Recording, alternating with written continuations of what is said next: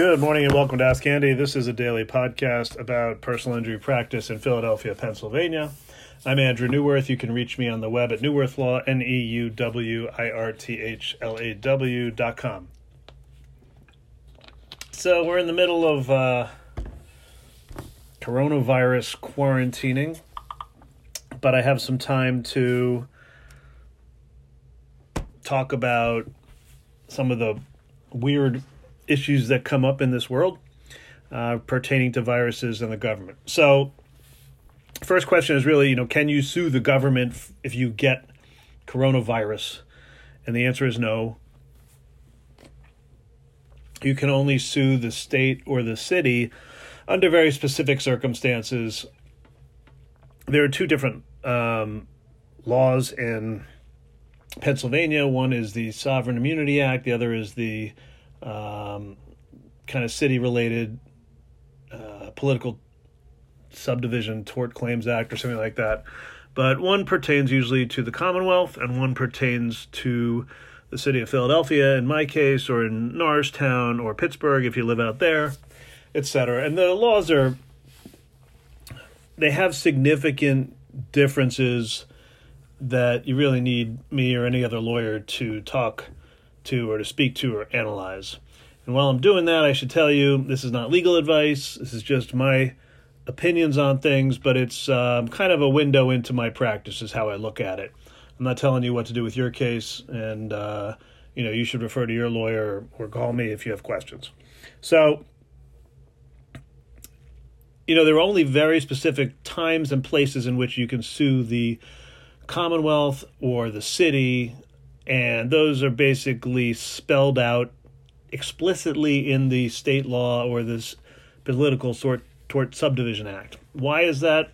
It's a long story. I've done some other podcasts on it, but it goes back to old England days. You needed the king's permission to be able to sue the king. So these days it's really problems with the real estate, meaning potholes or broken steps, problems with people driving vehicles for the city or state. And then there's a whole bunch of other areas that I don't deal with, that are a little bit more unique or unusual. But the big ones are you can't sue the city or the state for the most part.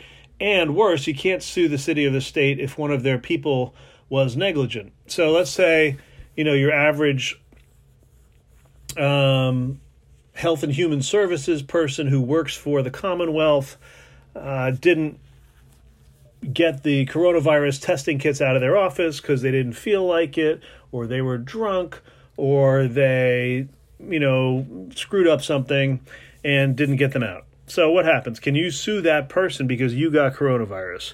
Well, the answer is pretty easily no for a bunch of reasons. But the biggest reason is you're not allowed to sue the Commonwealth for the negligence of the average, employee. So that's pretty simple right there. You're not allowed to sue the Commonwealth.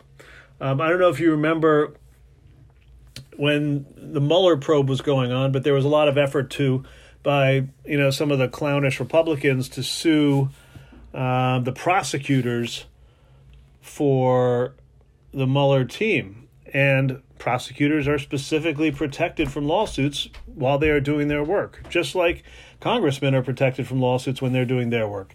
Why do we do this? That's also pretty simple if you stop and think about it. We want people to be able to do their jobs. We don't want them to be afraid that doing their job will get them in trouble, even if they do their job poorly. So, is that an incentive for them to do their job well? No. Is it an incentive for them to do their job poorly? No, hopefully not. Hopefully they're just doing their job.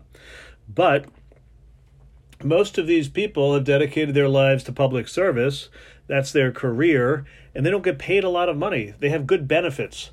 So they have good retirement and they have good health care, but they don't get paid a lot of salary. So, on top of not getting paid well, you don't want to stick these people with liability for something that, they're just doing their job as a functionary of the government. So I wanted to stop for a moment in the middle of this and do a quick promo. This podcast is supported and promoted by my law firm, which is Neuwirth Law Office. I'm a King of Prussia lawyer that is basically a suburb of Philadelphia, Pennsylvania. So most of my cases are handled in Philadelphia County.